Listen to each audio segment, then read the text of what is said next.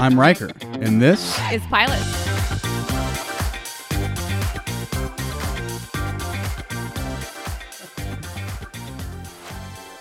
Bum bum bum. Bum, bum, bum, bum, bum. Okay, make sure you leave us a comment about our new theme music that I just dropped for you right there. And thank you for tuning in to Pilots, the podcast. My name is Riker, and I'm here with Shmi, and we are your hosts of Pilots, the podcast. Very good, very good. Okay. So we watched The Boys. Available on Amazon Prime Video. Okay, I was getting there. Oh, okay. Well, you gave me a look, so I thought I'd fill for you. Well, I was thinking of what the name was. So I got you. Right, okay. Fine, I guess what a team. Way to divide and conquer. Indeed. Yeah, on Amazon Prime, and wow, what a show. Yeah, not your average superhero show. No, I want to say just straight out, it was totally cinematic in visuals and scope. Absolutely, yeah. I mean, it didn't feel like it was sparing anything. So even the best production values of TV shows on a streaming site service, even the best ones, I feel like there's still a little bit of separation between cinema and a TV show because they still got to shoot it quicker, or they still have a smaller budget. But this one, it feels like they really went all out on this. Oh, yeah. It felt movie quality. Mm-hmm. Absolutely. Big time. So I was impressed. Right out of the gate. Out of the gate. Yeah, I was impressed. So I'm thinking let's just jump in because there's probably a lot we're going to have to say about this show. Sure. Do you need your note card? It is all the way on the other side. Okay. I'm just saying you seem to like it a lot. I know. I mean, you said, here it is. Like, keep track of that and use it, please. And I was like, yeah, I got this. And I left it on the other side of the conference table that we're recording it today. No. I want to see if I could do it myself. She was just going for it. Proud of you. Me. Okay. But also I took little notes early because I thought I really liked the way that we set this up, because the first question that we ask ourselves when we're rating a pilot and the quality of that pilot, whether or not it's a successful pilot, is by examining the genre. Do you feel that this pilot clearly establishes the genre? You're asking me. Yes, yeah, I absolutely do. It's a direct do. question. Well, it seemed like you were just stating the first question, not asking Let me ask it in a more directly. I don't know how I could be more direct. Do you believe, Shmi, that the pilot of The Boys clearly establishes the genre? Oh, right out of the gate. First, I think, minute, you see that it is not your average superhero, that your superheroes are not even, necessarily your good guys, at all. I mean, you immediately see, A-Train busting through a lady, and she turns into human soup.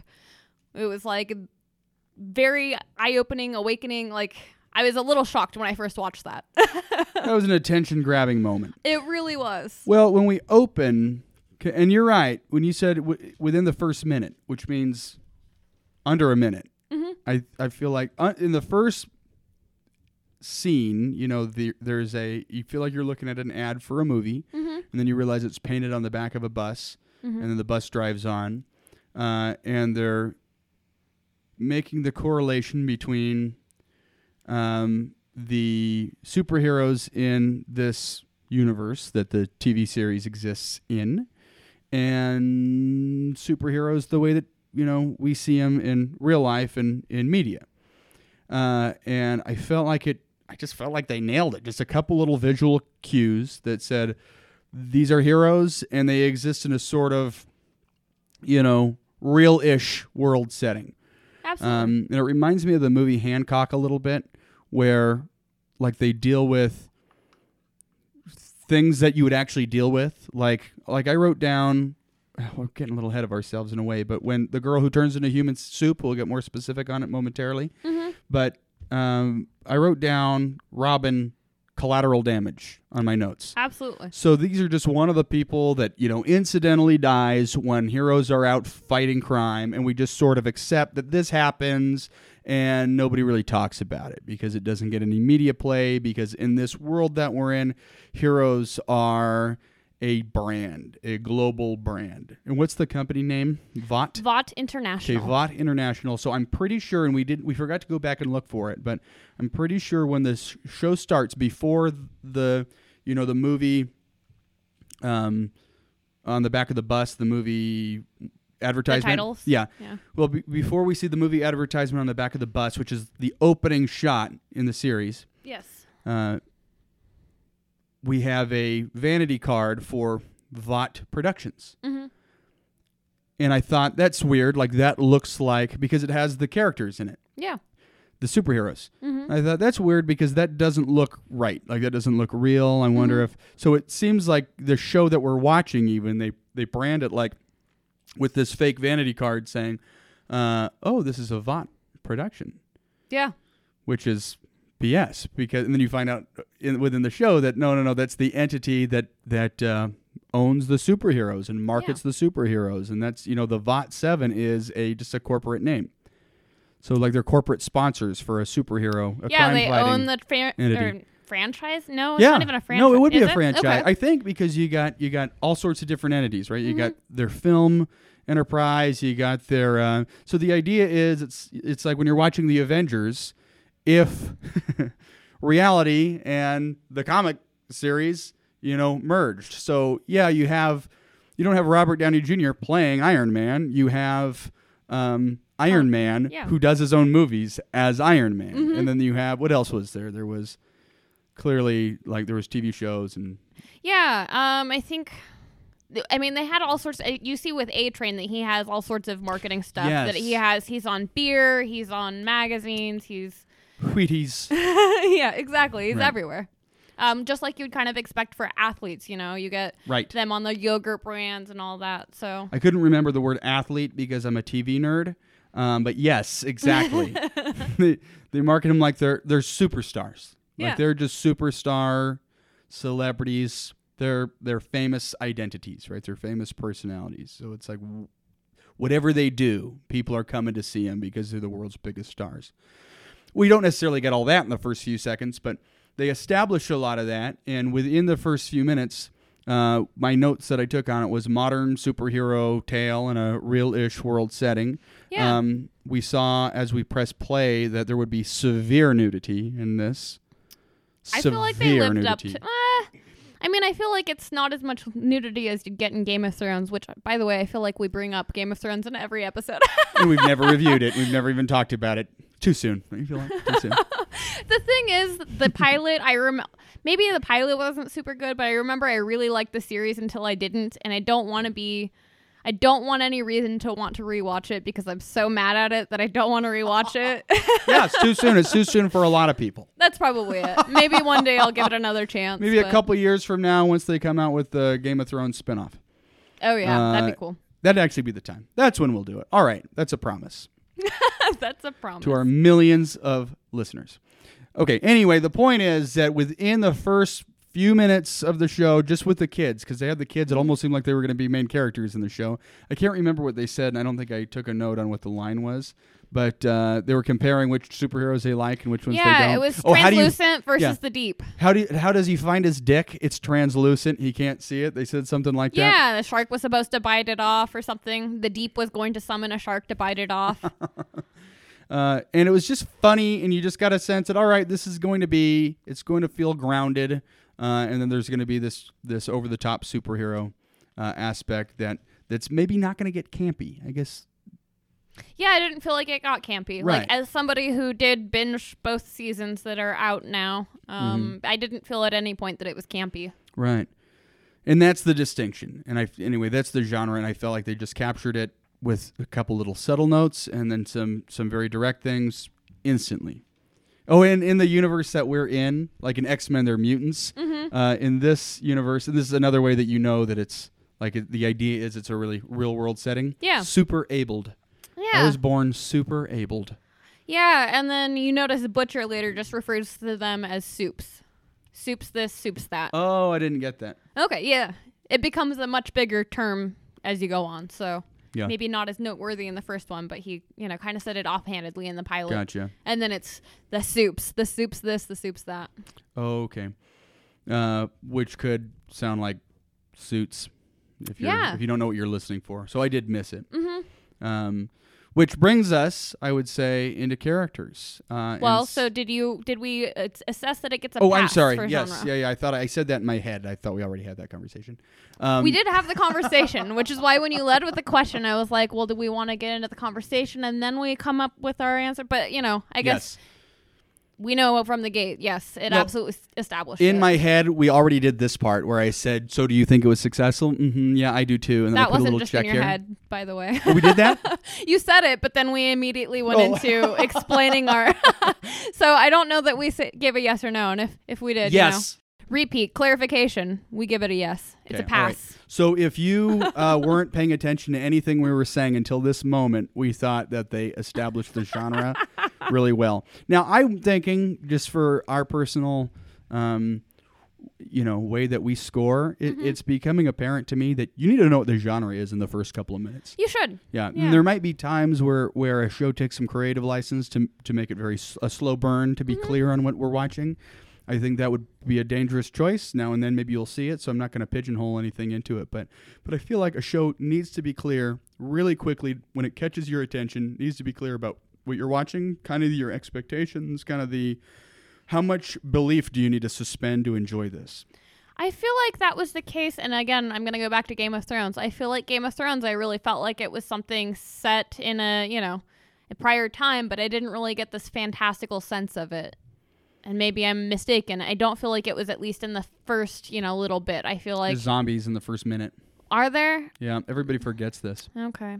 Yeah, then there you go. Which, you might be right. Once you finish the show and you go back to watch the first season and think, oh, all this stuff that I didn't understand at all what was going on for the first season because I was just busy trying to learn everybody's name. Yeah. This is what was going on. I had no idea that we started with the White Walkers. Started with them. And then it's like we're just off to the next scene. It's like, fuck that. And White Walkers don't matter anymore. Yeah, okay. That's good to know because I definitely felt very surprised when we were introduced to dragons and White Walkers and that they were a thing. And it was like, I feel like they maybe mentioned it offhandedly, but maybe I was asleep. I don't know. They tried to get ahead of that in the first moment. Like, suspend your disbelief. Boom. Medieval zombies of sorts. Yeah, well, there you go. Yeah. So maybe this theory holds true throughout. Just like I feel like the hook happens within the last 30 seconds, the genre probably happens also within the 30 seconds. Totes. Okay, thanks for listening to our episode on Game of Thrones pilot. We'll be back next week when we'll review The Boys. Okay, characters. Yes. Go ahead. So I think we first see... the teens. The teens. That's true. And then we see them saved by... Homelander. Queen Maeve starts to save first, but then Homelander comes in and, steps on her lines, etc. She had it, but, Homelander had to come in and save the day. I didn't know enough at that point to know that was going on. What's her name? Not Madam Maeve. Queen Maeve. I don't know why I just like alliterations, I guess.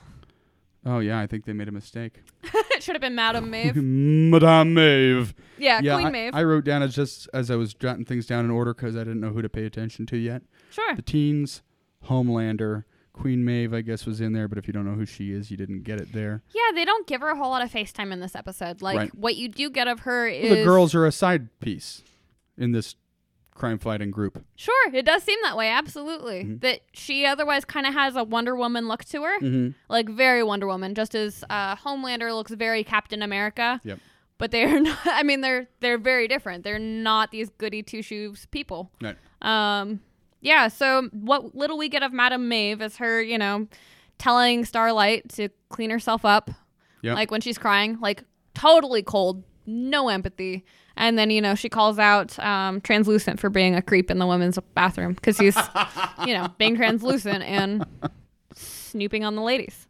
Well, let's be careful because I feel like we might have plenty of people who haven't seen this yet who are listening. And let's maybe lay out which of the 7 that we really met in this episode. Yeah, I've got a list of the 7. Wonderful. Yeah, I figured that would be helpful. So I will list all 7, but I will kind of specifically say who we really saw because we saw Homelander, Queen Maeve, The Deep, Translucent, A-Train, and they mentioned Black Noir, but I don't think they actually showed him at all. I think he was on the screen right before they introduced Starlight, which is our newest member, who is replacing Lamplighter, who we also didn't see. We just hear that he retired. Right, we saw a picture of him. Yep. Does he come back later in the show? Is he a character? Or? Oh, yes, he is. She gave me, you didn't just say that, but you had a real sly look in your eyes.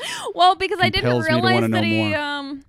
I didn't remember his name drop early on, and so I remember hearing Lamplighter later, and then was just like, oh, who dat?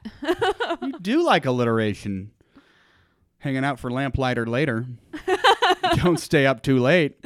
Okay, so Homelander, let me get to... Okay, we address Homelander, we address Queen Mauve the Deep. He's the one who's summons the sea. He clearly is a seafaring character. Yeah, like he seems like Aquaman superhero. type. Exactly. But I don't actually know Aquaman's superpowers. I imagine he can, is great at swimming, great at doing the underwater thing. Yeah. I imagine he also communes with animals, but we specifically got, in that intro scene, the kids were saying that he could summon a shark to do it. So you kind of already have like a hint at what his abilities are. Right.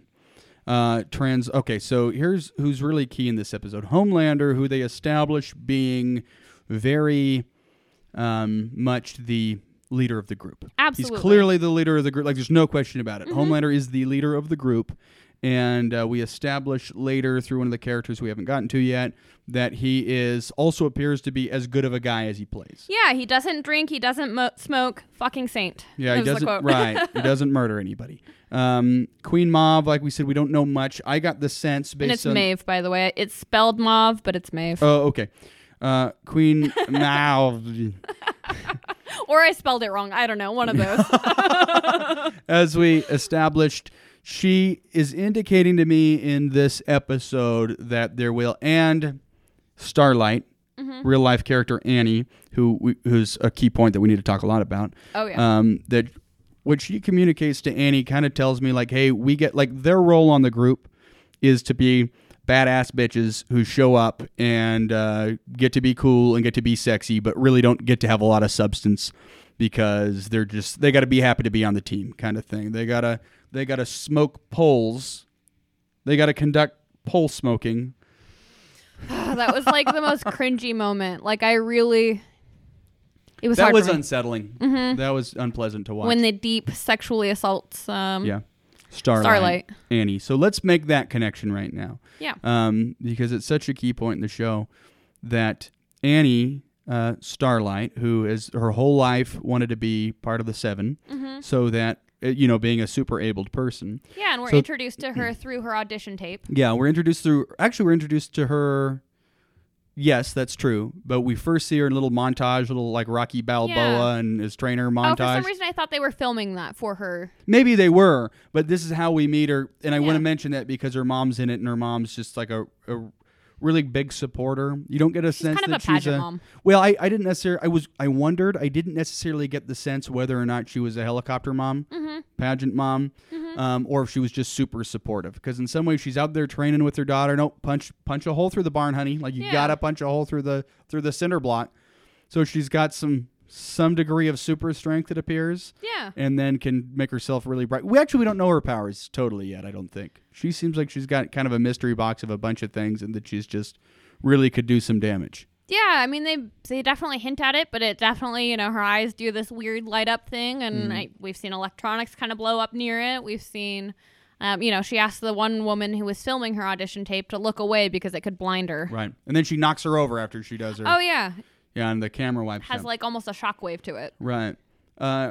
Does her audition tape, and gets the role to replace Lamplighter as part of the Seven. And immediately shows up. She reminded me of Katniss Everdeen. Oh, showing interesting. up, yeah. Getting ready to go into the Hunger Games. And I like that comparison.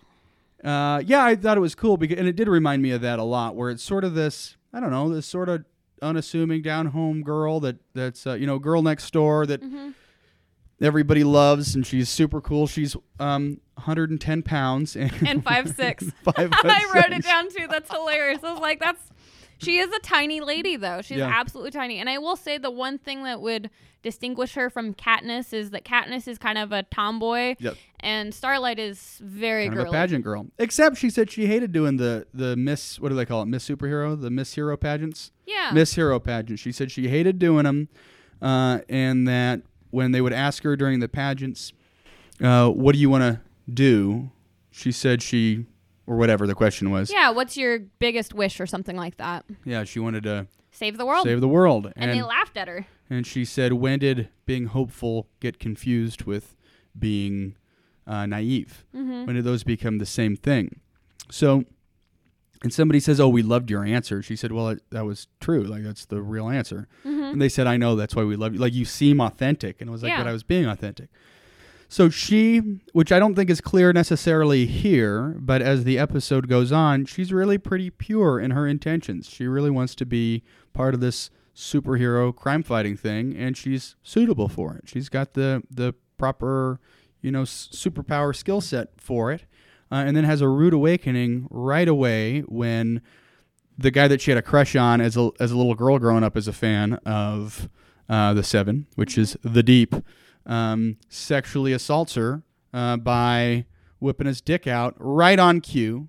Yeah, it was so weird where you made the comment. You're like, he wants her to suck his dick, and I was, Suck my dick. and I paused it and I was like, why do you say that? Because I thought that you had like read something or like I guess you just sensed the moment, and I hadn't. That was like the rudest of awakenings for me. I was like, oh my god, you see this like really tan, but like also really like the tan line. The butt was just really bad. It was like a spray tan line. Yeah, it was really It gross. was so stupid. Yeah, so you just cut the camera cut back to like she's looking out the window and she looks over at him and the camera's behind him, so you get his backside and you get her looking at him, and it's just his butt cheeks. And he's giving his stuff a stroke. Oh, I didn't catch that. Oh yeah, no, it was a gross motion. So in case you were not at all sure what was happening there, he didn't just drop trow. He was priming himself for the moment. Yeah, and she looks at him and they kind of have a moment like, the fuck. Yeah.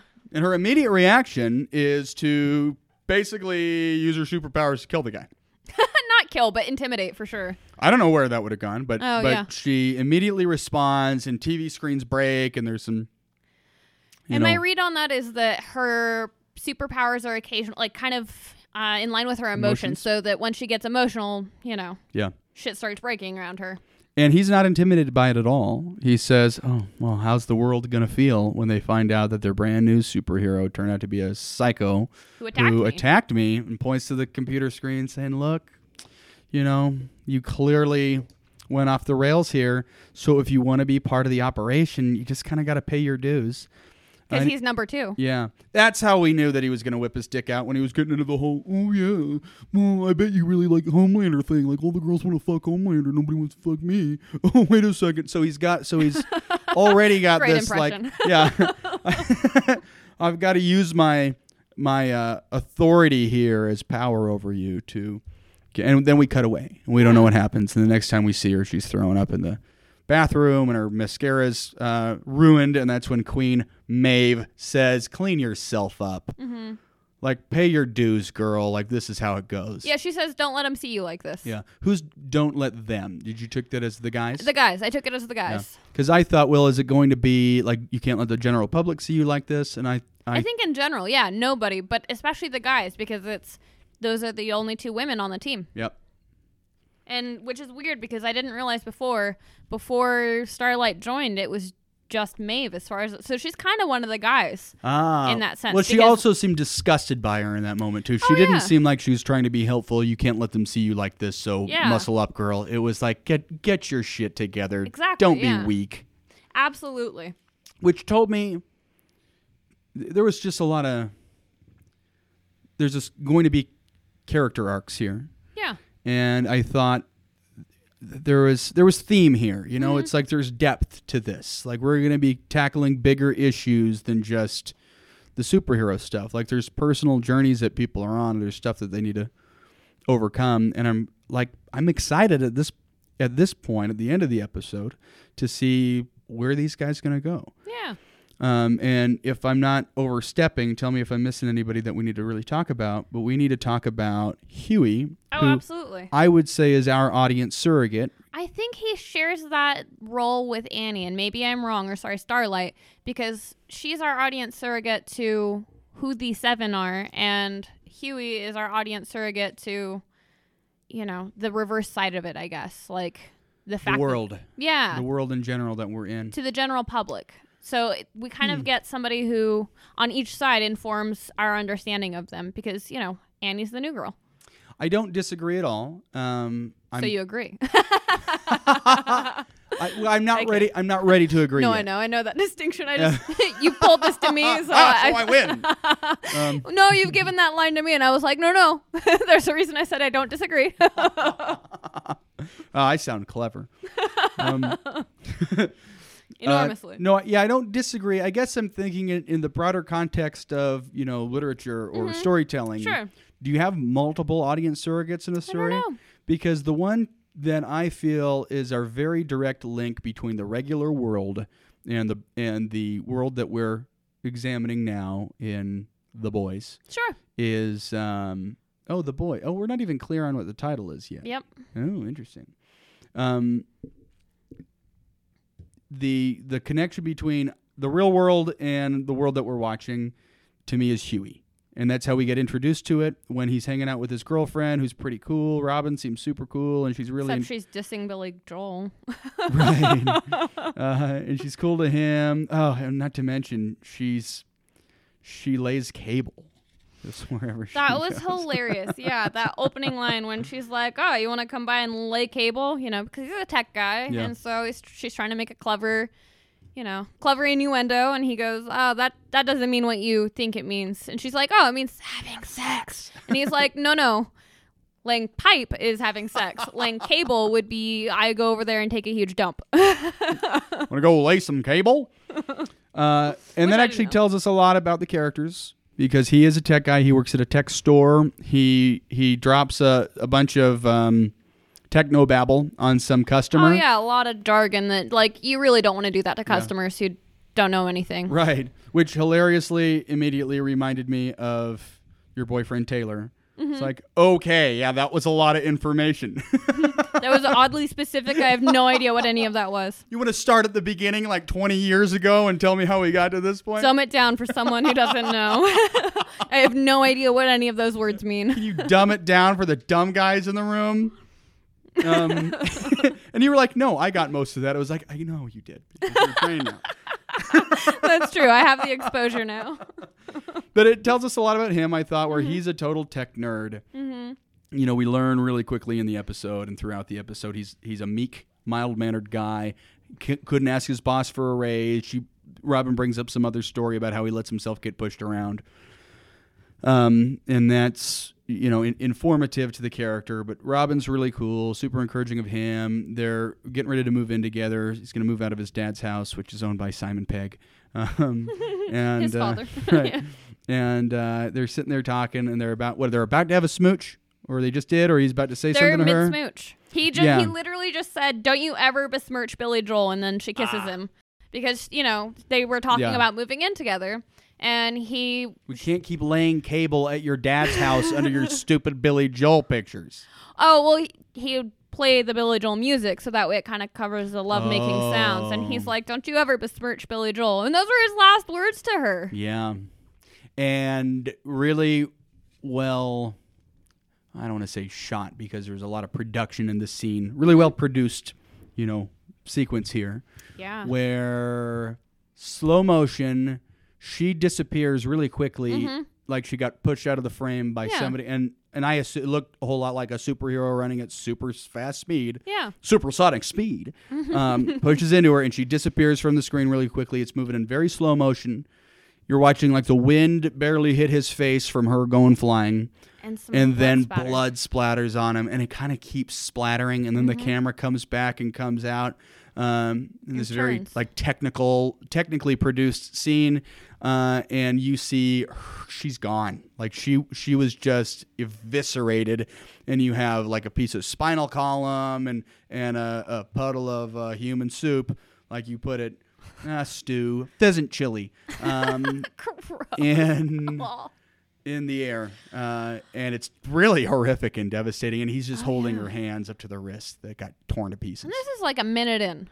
Yep. If that. Right. And then we see A-Train, who's one of the heroes, covered in blood, says, gotta Can't go. stop. Yeah, can't stop. Stop. Can't stop. Gotta say hello, goodbye. I'm late. That was time kind of to what it say. reminded me Right. of. Absolutely. And he's carrying some sort of a bag, but you don't really get much other than he's trying to stop a bank robbery. Do you get that much?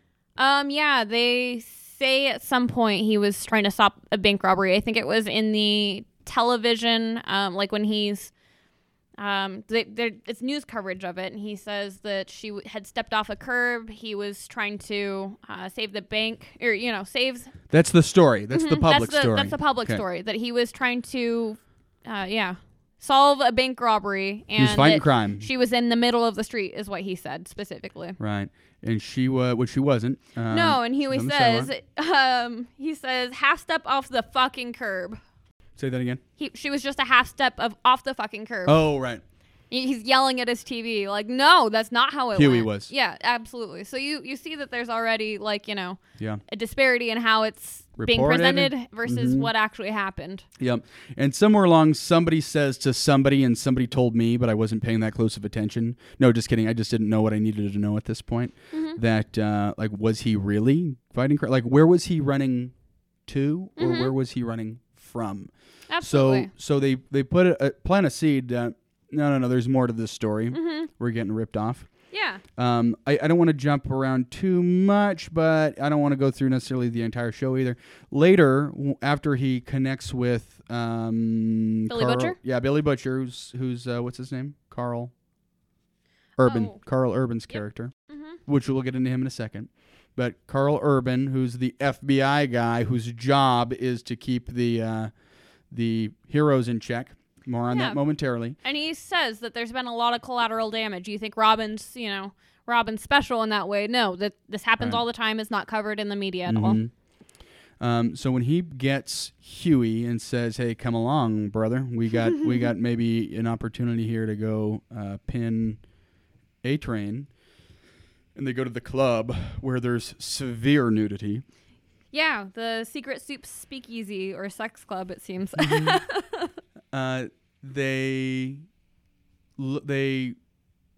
listen in on a conversation that A-Train's having where he says, I ran through her so fast I got her molar in my mouth. Yeah, I swallowed one of her molars. I swallowed one of her molars. Oh, here. It's like a bug on the fucking freeway. That's the one. It was so gross. Like, it was, so It gross. was, yeah. There was no humanity in it. And they laughed. Yeah, and then they cackled about it. And he was listening in over video or something saying, "Are you serious?" Everybody's just laughing about it.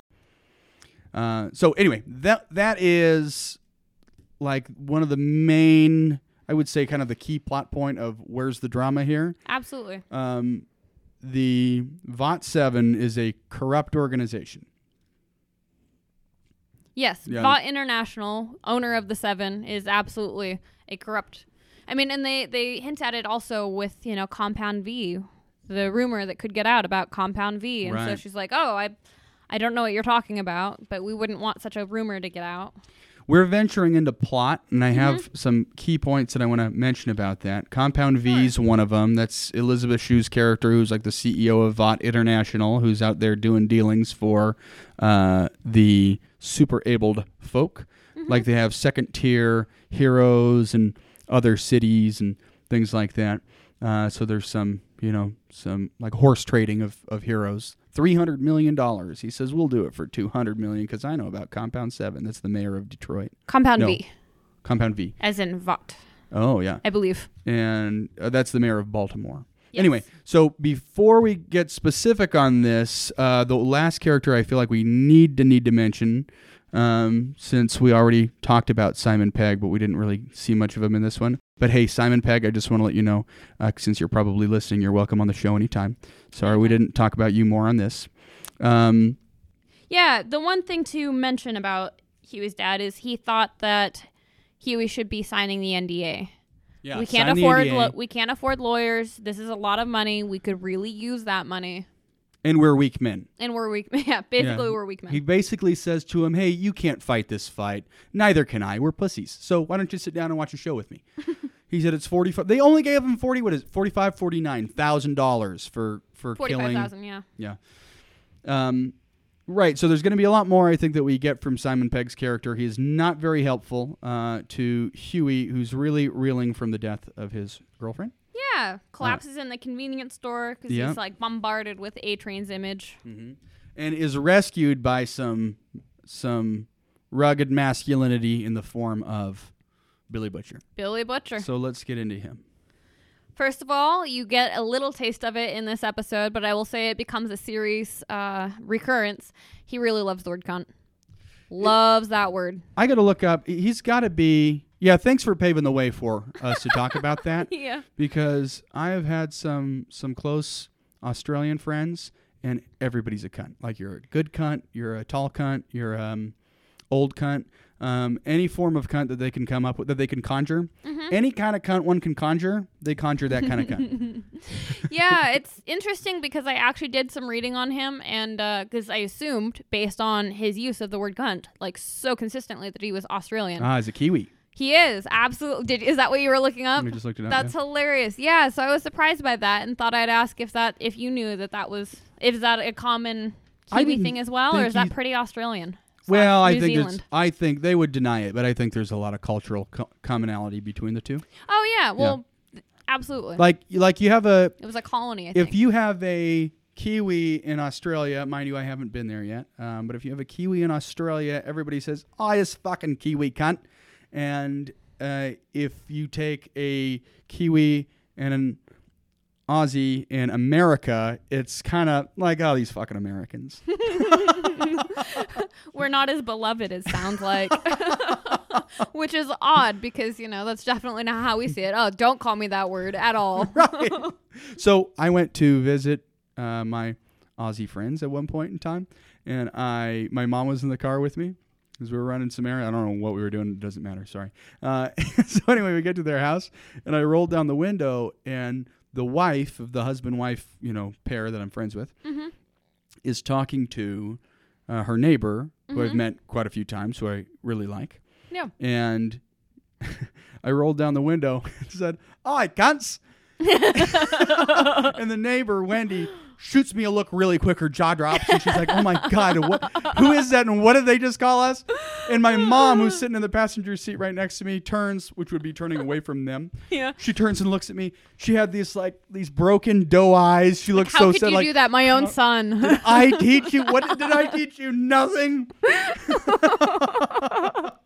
She looked so hurt by it.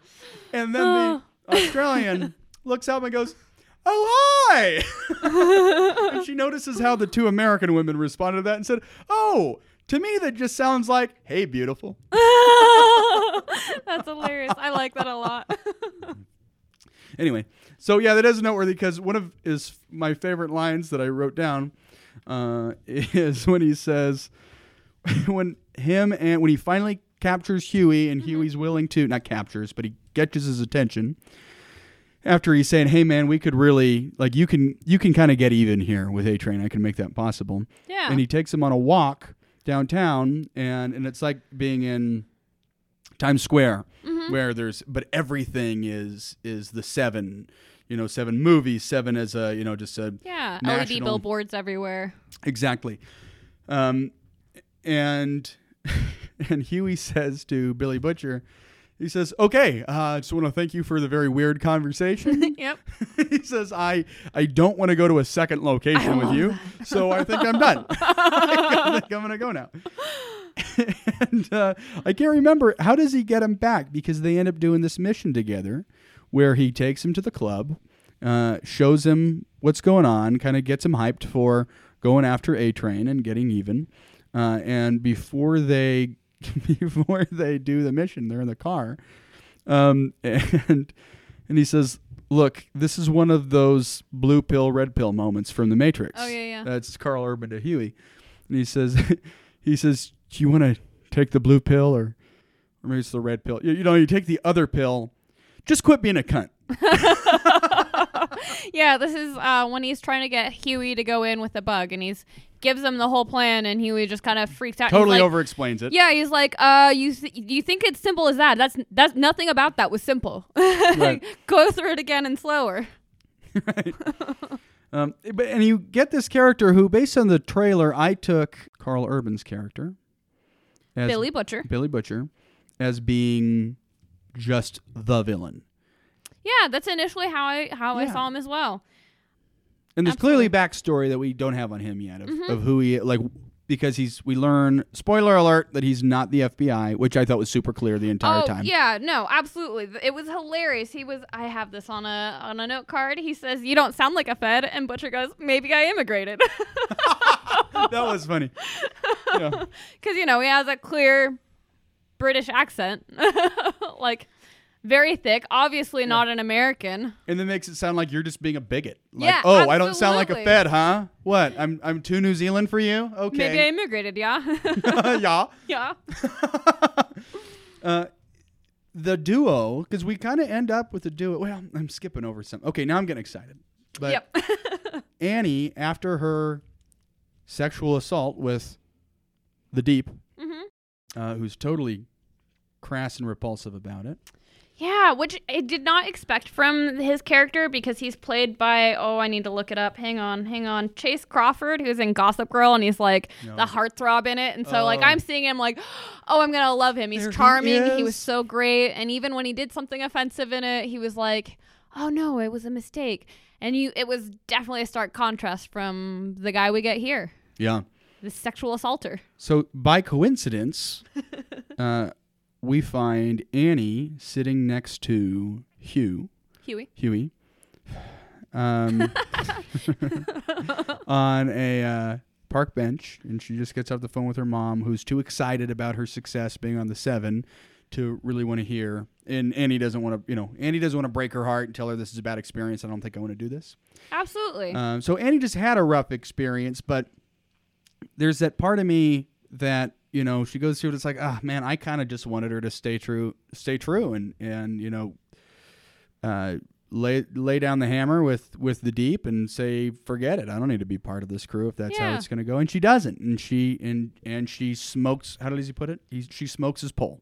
Yeah, well, and she says that during that time, she just kept hearing her mom's voice. Keep smiling, the show must go on. Oh, right. Which is why she pushes through that. Right. So because this is what they've been working for, both of them. And there's it's not clear until this park bench scene that establishes who she is as an actual person, not as a hero. But you don't really know, like, is this going to be her intro to the group, and this is going to be the thing that kind of kills her soul, like that darkens her as a person? Yeah. That darkens her starlight. Oh, I like that.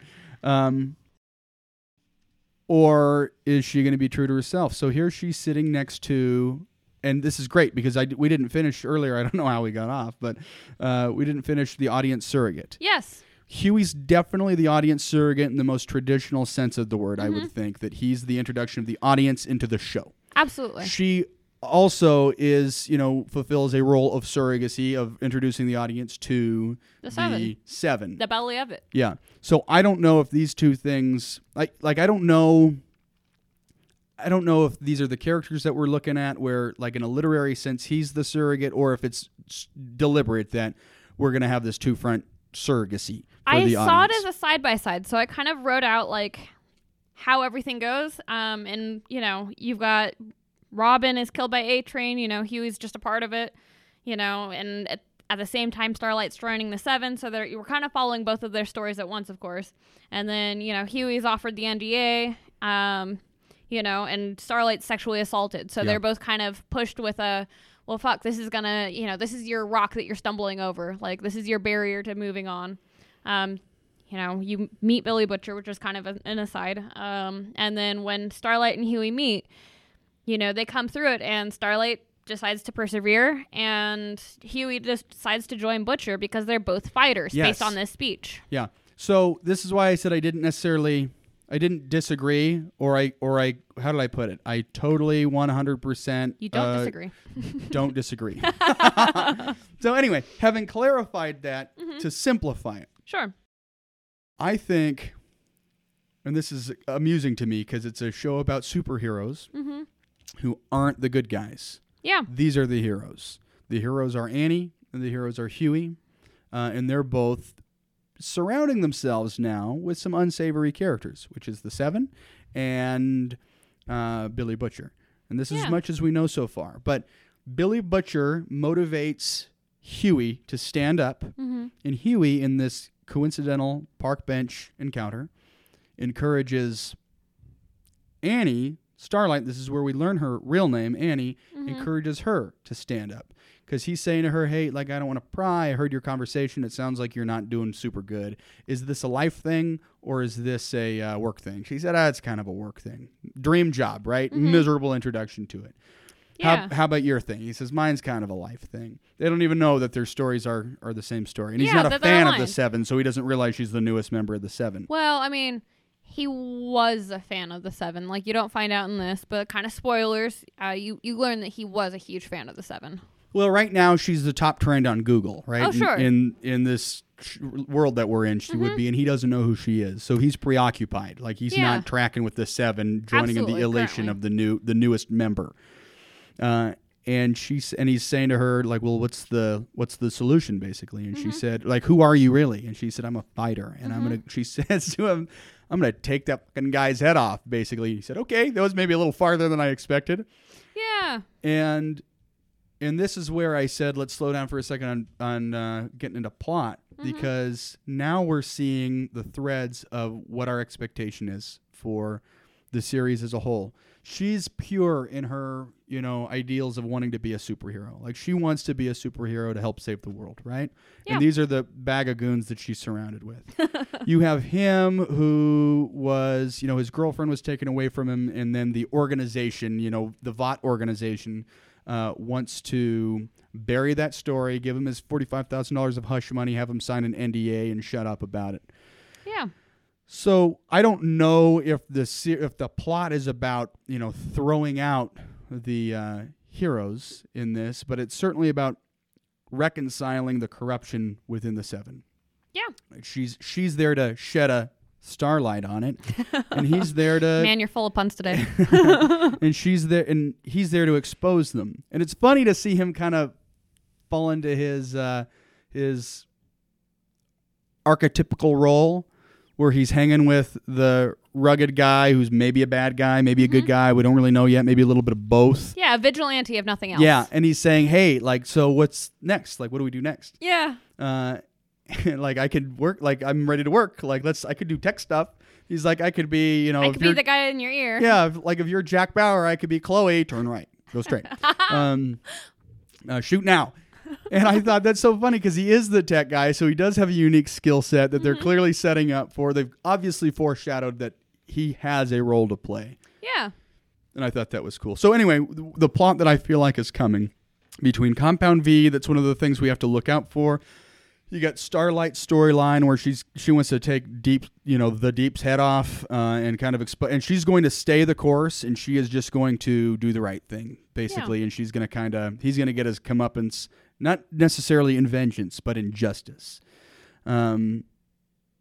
What's his name's not really a Fed, so you got this storyline unfolding with Billy Butcher, and Huey finally shows some balls, and he's really going to be kind of on the warpath for the situation to be righted.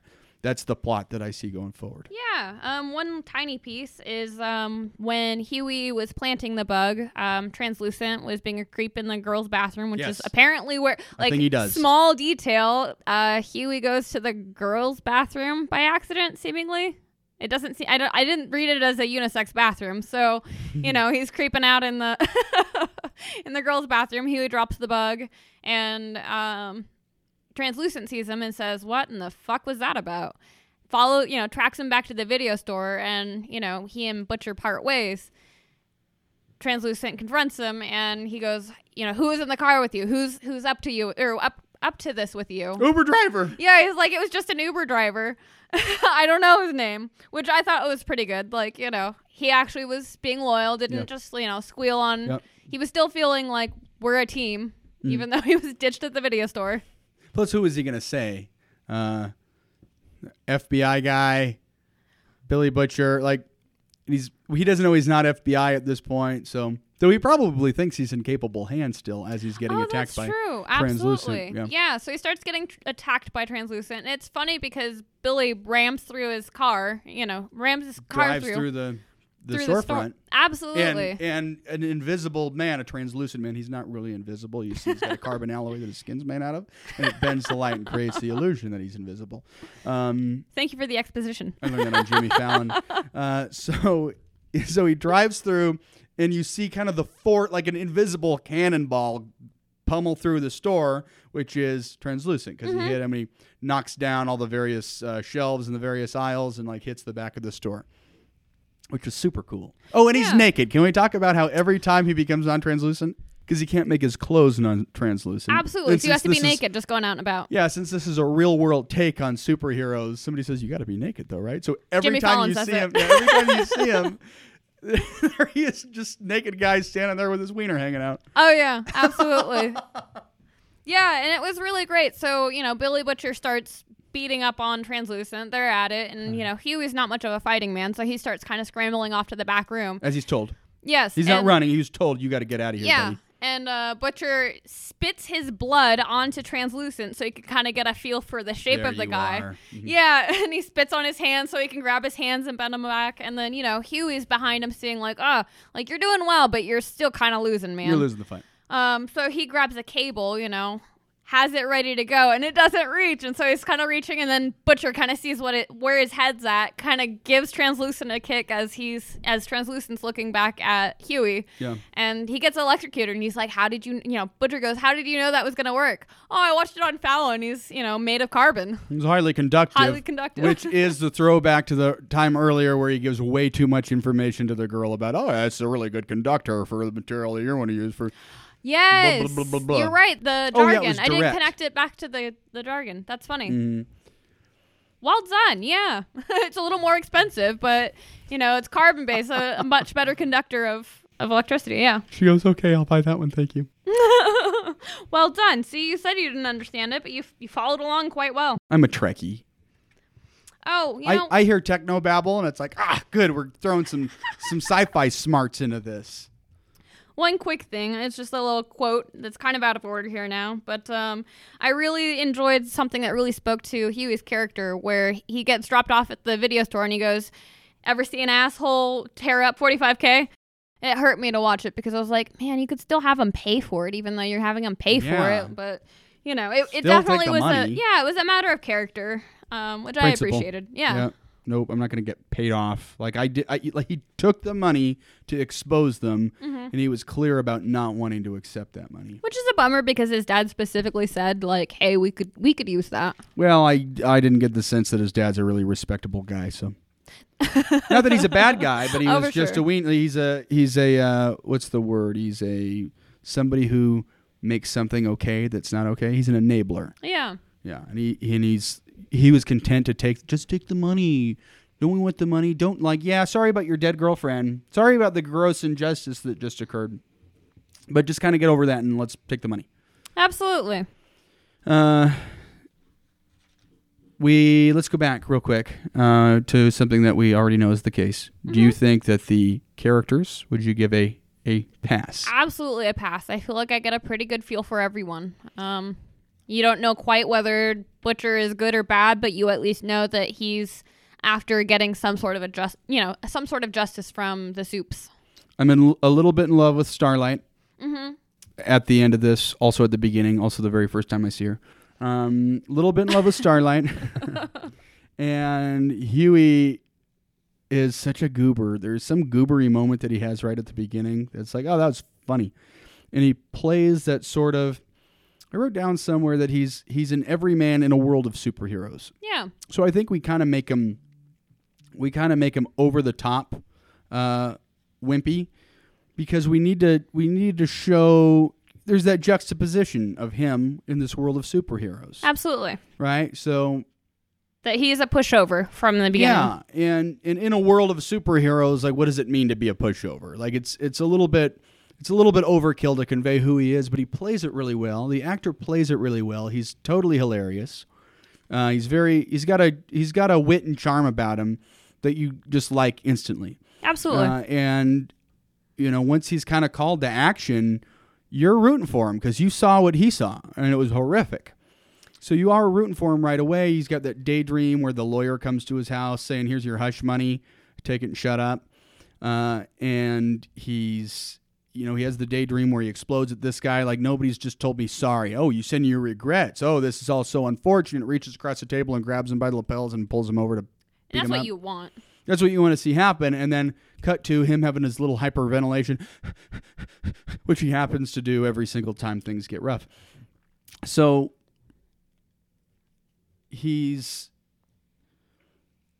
even though it's a little bit, stark what a wimp he is, he overcomes that pretty quickly, and you're really rooting for him, and he plays it really well, so you like the character, you like the actor.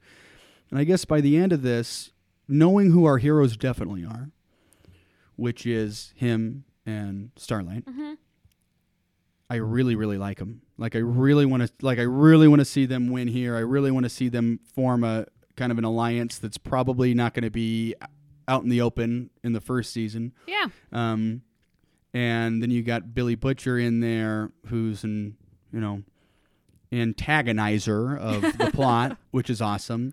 You got the heroes that are going to be complex. I mean, the show. The superheroes, you're saying? The superheroes who are complex. That I wouldn't define most of them as an actual hero. No. Get to. Specifically, I meant the superheroes. Homelander, who we don't know much about. We got to talk about the very final scene, which we'll get Hook. to. Queen Maeve. I get the sense that she's going to be a pretty compelling and deep character. You have the Deep, who I get the sense is going to be a pretty shallow and not deep character. Surprisingly, there's a good backstory to him. Interesting. So, good. I'm excited. There's a reason he is the way he is, and it's not just because he's an asshole. I have to say, something I really appreciated about this series is they were all really complex, even if they're totally shitty people. Like, you actually kind of understand where they're coming from. Yeah. They're well-rounded. The worst of them. Yeah. Absolutely. And it's not to say that I condone his behavior, because in no way do I, and I absolutely want him to get his comeuppance, but, they at least kind of humanize their characters a bit. Yeah. So, like we said, peak television, your bad guys have kind of more Your bad depth guys to are them. good, too. Yeah. Not good guys, but they're good. Yeah. Like, everything's really good. Absolutely. So, I just want to know more about everybody. Elizabeth Shue, who we really quickly glossed over, but deserves at least acknowledgement for having. Yeah, her character is Madeline Stillwell. And we mentioned that she's the CEO of Vought Industries. Yes, International. Vought International. And so it's Elizabeth Shue. So she's been a celebrity her whole life in her own right, and we're gonna get more of her. So if there's a true villain in here anywhere, I would say it's probably her. Yeah, the evil corporation, always. Exactly. Yeah. And regardless of how complex her character might become, she's the puppet master. She's the one pulling the strings. Like, she's the devious one. Anyway, by the end of this, I just want to know more about everybody. Absolutely. And like you said, the least likable characters I want more of. Definitely. So yeah, hard pass meaning successful on the character introductions. Okay, and we've mostly covered plots while we're talking about it as well. We covered plot, and let's just be clear: we think that the plot that's starting to unspool, obviously, also gets a pass. Hard success, yeah, hard success, which leads to the hook. What I would say, actually, what we talk about, the hook is usually the last scene. I don't know that the thing that was the biggest hook to me was the last scene, necessarily. I would say it's the last three. I had 3 bullet points for the hook. So for me, the hook was Huey kills Translucent. So he's our good guy, right? And all of a sudden, he's killed somebody. And then you get the reveal that Butcher is not a Fed, so he can't just save their asses. So it's like, hey, help me throw him in the trunk. So yeah, you get your good guy who becomes criminal. He's a true vigilante now. And then, the final scene is that Homelander is not the saint that he says he is. He goes and blows a hole in the mayor's plane, the mayor of Baltimore, who is blackmailing Vought International to try to get a lower bid for, the having a superhero. Whose name we can't remember. Starts Something with an N, Nubel. maybe, yeah. I just don't remember, Nubely. Nubly. Maybe it's Nubly. Yeah, it's funny. There was a cool scene where Elizabeth Shue's character is meeting with the mayor of Baltimore, where they're negotiating, and he says, "You're going to do this for $200 million because I know about Compound V." And prior to that, she's saying, "Here's why you need a hero, and it's going to cost you $300 million." And she shows him on the screen, and he seemed like, I think he was Middle Eastern. I think the mayor was Middle Eastern, and she says he's the right demographic for your constituency, and Caucasians like him too. He's got a 59% approval rating. I thought it was cool to see how political it was, to see how PR it was, like how true to life something like that would be. Absolutely, that it's a business. Yeah. I just thought it was interesting. I thought that was a cool layer that they put down in this world. Yeah, it was a nice take on the superhero. Totally. Anyway, Homelander, who we understand to be really pretty, like an actually stand-up guy, is the one who laser eyes the plane and kills the mayor and his 8-year-old kid, by the way. Oh yeah, his kid's super excited. He's like, "Oh, isn't he your friend? Isn't that your friend, Dad?" And all of a sudden you get in the reflection of the the window, you see laser eyes, and all of a sudden, this plane is completely cut in half and it crashes. Yep. Which is crazy because, the mayor and the CEO had already come to like an agreement on $230 million, I think. So kind of had made up with the difference, but still, plane went down. And Homelander hovers in the sky and watches the plane go down and looks upon it with confidence. And you think, okay, even the incorruptible good guy, leader of the Seven, even he's just doing Vought's bidding. So everybody's bought and paid for him. Yeah, I think even Starlight was like, oh no, it was Butcher. He's like, he's Jesus or something like that. No, that was it Starlight? Starlight, when she's saying to the Deep, when he was like, "Yeah, I'll bet you wanted to fuck him, not me." And she's like, "No, actually, I had kind of a crush on you. Like, don't be weird about it, but I totally had a crush on you." Hope it's not inappropriate. And Homelander, funny thing, like if that guy had any game, she already liked him. Like he could have just been like charming and nice to her and closed that and kept her around. Anyway, Homelander was a little bit like Jesus. Like he was kind of too perfect, kind of unattainable, but Deep was the guy. The Deep was the one she connected with. So yeah, that was her that said he was like Jesus. So Thank you. I was grasping for who that was. And we actually get the sense from everybody just telling us, no, he's really one of the good ones. You really can't get anything on him. Then I'm seeing this, and it's like, oh, he's just running the best business of all of them, because he doesn't go to the club where there's severe nudity. He doesn't do things that are going to expose him because he's a murderer, just like all the rest of them. Absolutely. And end of episode. So while that was, to me, that scene was just the cherry on top. Like the storyline that I really want to come back for. I love Huey.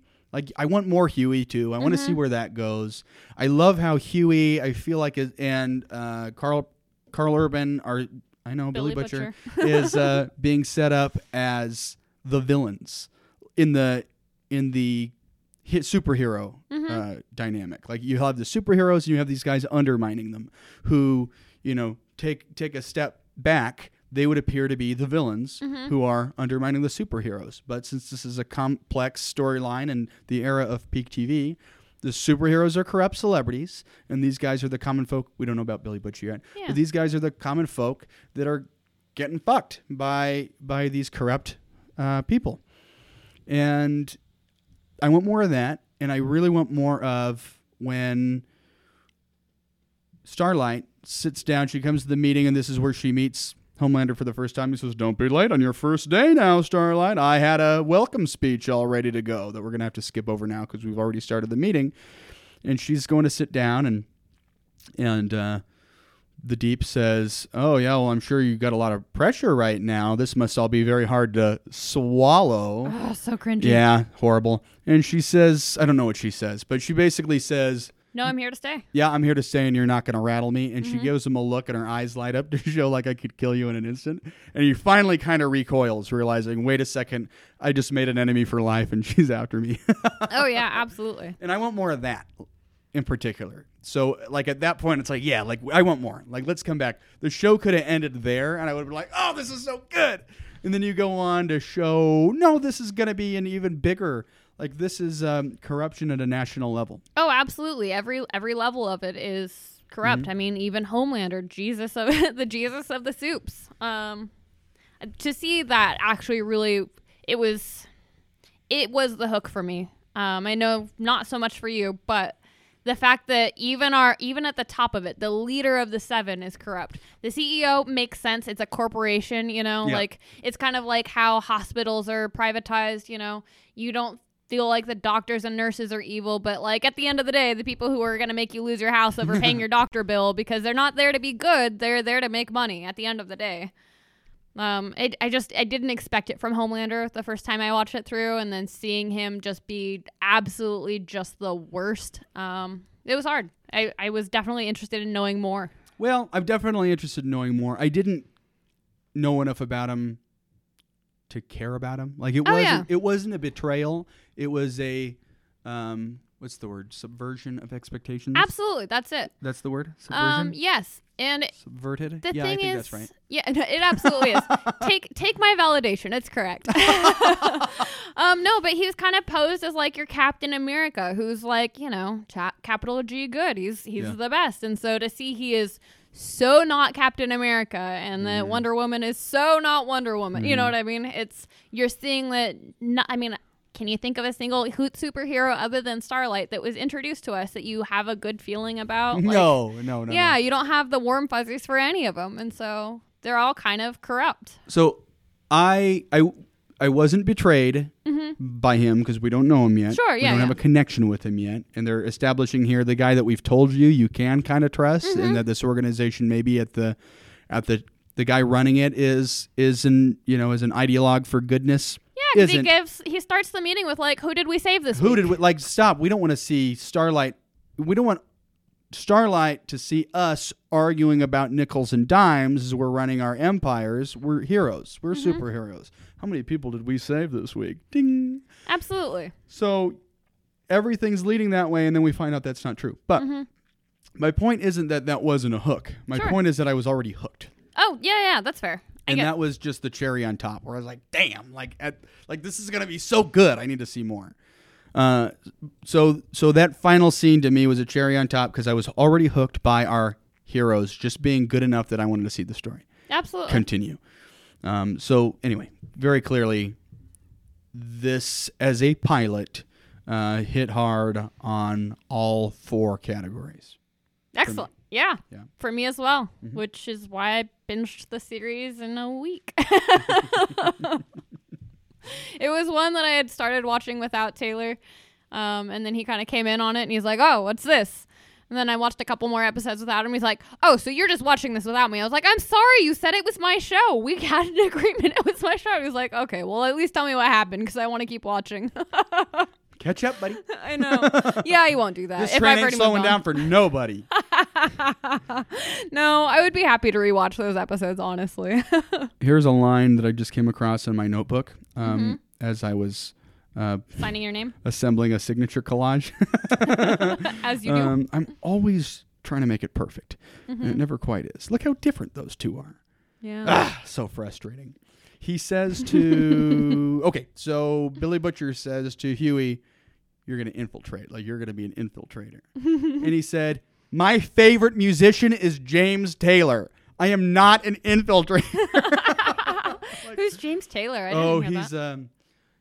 You got a friend, and it's good to know you got a friend. Oh, okay. So it's a very soft, folksy kind of guitar strumming, just pleasant white guy voice just strumming.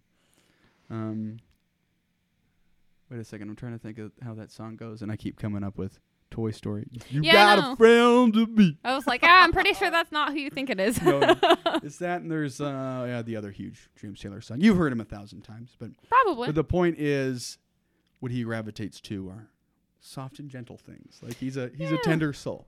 Kind of. He does a lot of the classic rock too, though, because I noticed he wore a Nirvana T-shirt, he wore a Ramones T-shirt, and he's talking about Billy Joel is his lady is killed. Yeah. So he definitely is more into the older music influences for sure. Soft dude. Taking a last look at notes here. I don't have any. I feel like we. Ooh, there was one Billy Butcher quote. If we're just throwing out random quotes really quick. Do. I really liked when he first introduces himself to Huey. He says, "I'm not going to piss you about. Like, I'm not going to waste your time. Piss you about. Not going to piss you about." I just thought it was an interesting turn of phrase, and I was really tickled by it. I like when he says, you should fuck off, Huey. Meaning, get out of here because I got to kill Translucent. Oh, right yeah, now. that's right. Yeah. You should fuck off, Huey. And then he goes after Translucent with the crowbar. It says, how you doing, Translucent? And takes a swing at him and misses him because he really has no idea where he's at. He just felt like he did. And then gets his ass kicked for the next 5 minutes. Yes. Okay, so do you know what the actual quote was? I'll set up the scene for you. When Huey is questioning that he's a Fed, and he says something about, you look like you came out of the Matrix or something like that. You're a porno. Yeah, you look like The like porno you're version. from a porno version of the Matrix. Thank you. I knew you'd Yeah. remember. That was so good. It killed me. And then, of course, he later follows it up with the red pill, blue pill, or Yes, whatever the and other we do pill the is. Matrix illusion a second time. Yeah, it was a nice like you really callback. gravitated toward that. Like, yeah, totally, the Matrix. Yeah, I'm so cool. How's it go again? Obviously, you take the red pill, dumbass. I don't know that that's obvious. Why I didn't couldn't take remember. The blue pill. Okay, but it should have been obvious to him. Like, even the porno version knows the color of the pill. So there was Dayquil or NyQuil. well, if you say that now, you're going to confuse people. No, you're not. No, you're not. No, you're not. Because the red is the day stuff, right? Uh-huh. Are you sure? Yeah. NyQuil is red. NyQuil is blue. NyQuil is blue. Okay, so the wake up medicine is red, Oh. right? So I'm waking up from the Matrix with my red bottle of NyQuil. Thank you. I will. You're Okay. welcome. That's how the porno version would have done. Okay, that's Dayquil is day, wake you up. NyQuil is blue. Right. Okay. And they take the red pill because they're going to wake up Neo. That's have him amazing. I'll enter remember it the forever real now. world. Thank you. You're welcome. Also, I the hope door you're not code, wrong. The door code. I'm not. The door code for the bathroom is 159. A star. I waited last time and I was like, why isn't it going tick? And then I tried the pound. I have a mnemonic for it now. It's diagonal, and then if you go to the men's, it's diagonal. Okay. There's another quote that I liked. We're gonna change the tone of this conversation because this was a deep moment where Huey was talking about Robin. This was the park bench scene. He's sitting down with Annie, and he says that he and Robin went ice skating, and he was terrified. He doesn't even say Robin specifically, which I thought was interesting. He said some girl I used to know. Oh, really? Yeah, it was interesting. I put in parentheses, probably Robin. Talking to this beautiful blonde who he's in love with, clearly, at first sight. And he's like, never mind, I'm okay. Yeah, some girl I used to know. No, she wasn't my girlfriend. Now you're just somebody that I used to know. He says, somebody. Thank you. He and Robin went ice skating, and he was just terrified, couldn't get off the pole. And he says, and she wasn't good. He said she fell a lot, but she was never afraid. And she had said to him, well, just because you fall on your ass doesn't mean you got to stay there. Yep, I wrote down that one as well. It was good. so good. Like, it was. That was their call to action. That was what made him turn around and decide to join Butcher, and that's what made her turn around and, fuck you, Deep, I'm after you. Yeah, because the next time we see both of them is the eyes flaring up, fuck you, Deep, and the next time we see him, he's going to Billy Butcher saying, all right, I'm in. Let's do it. And it's cool because Robin was do we see her again in flashbacks or anything, or is this it? I don't think so. I'm glad we don't because it makes the death more final. Absolutely. And yet, the actress was really cool. Like, I really liked her. The girl we got introduced to, I thought she was really cool. And, hope to see her again because I thought she was talented. I thought she nailed it in that part. See her again. I don't think you hear her again. Oh, okay. Spoilers. Ooh, ominous. I wonder what that means. Well, he just kind of, I guess I can probably spoil this, that you've seen that he has like this very anxiety, like this weird, like he hears this high pitch all of a sudden when he has anything to do with A-Train, like he just gets this weird high pitched sound. Zones out when he goes through his zone out. Yeah, moments. and so it kind of eventually starts to see Robin when he does that occasionally. Okay. She obviously does not come back. It's not a flashback. She's not actually a part of the plot in any other way than to remind you that she is what motivates him to become a vigilante. It reminds me of Walter Mitty in his Zone Outs. Did you see Walter Mitty? The Secret World of Walter Mitty, I think it's called. No. Is it good? Should I So watch good. it? It's really good. It's a remake. I'm not familiar with the original, but it's Ben Stiller, Ooh. who I've never really cared for. I just it a never TV thought show he or was a that movie? funny. That It's sounds like a movie. No, it's a movie.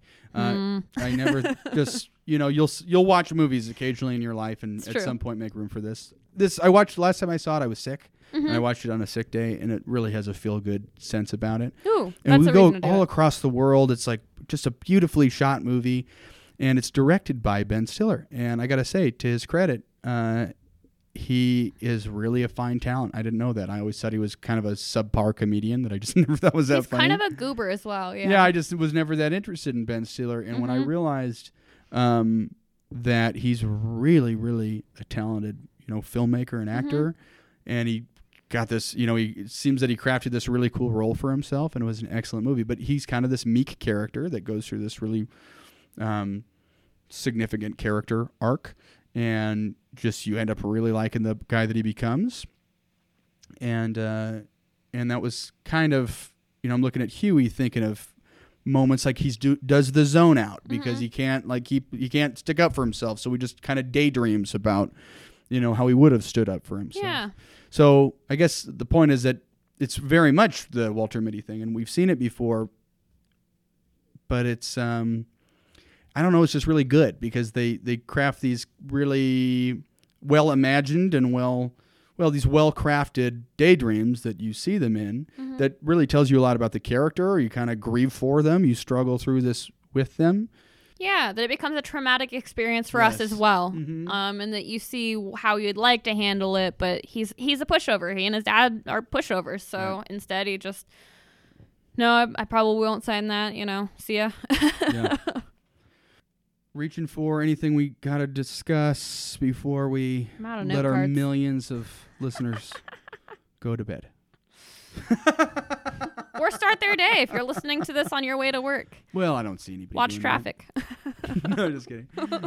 Keep your eyes on the road. Look, we have listeners all around the world, which means we have listeners in every time zone because there are millions and millions of people listening. Well, and this isn't a live broadcast, so they can listen to it whenever they feel like Whenever to. they want. So how about some plugs for pilots? You always do this to me. All right. Well, I'm not good at it. I take the intro, man. That's true. And I really, as you said, bungle the intro every time. I said that? Yeah. Oh, that's mean. No, it was apt. It was very apt. I did not take it to be mean. I really struggle with it. Yeah, so if you want to follow us on Facebook, it's Pilots the Podcast. On Twitter, it's @PilotsThePod. If you'd like to send us some hate mail, we're still waiting for it. And honestly, if you wanted to ask a question that we would be happy to answer on the podcast, it's pilotsthepodcast@gmail.com. And then for our website and all the ways that you can subscribe, pilotsthepodcast.com. Sweet. There's a lot of stuff. Yeah, well, you can get to everywhere through pilotsthepodcast.com. Absolutely. It has And that's all of our social media. It has all of our subscribe links. You can even see the schedule. Send us an email straight from there. Yeah, if you want to know what your homework is for next week, that's where you'll find it. Milestones for next week. And that's pilotsthepodcast.com. Indeed. I Oh, just you wanna- say you're bad at plugs. Look at that. You did it better Well, than I did. I don't have the headset on that you have. That's pilotsthepodcast.com. Oh, yeah. Okay. You So need if a have headset. This would be way more official. any interest in really finding out any more about our thing, go to pilotsthepodcast.com. Thank you, Riker. I appreciate that. I'm Riker, I'm Shmi. and this Is Pilots.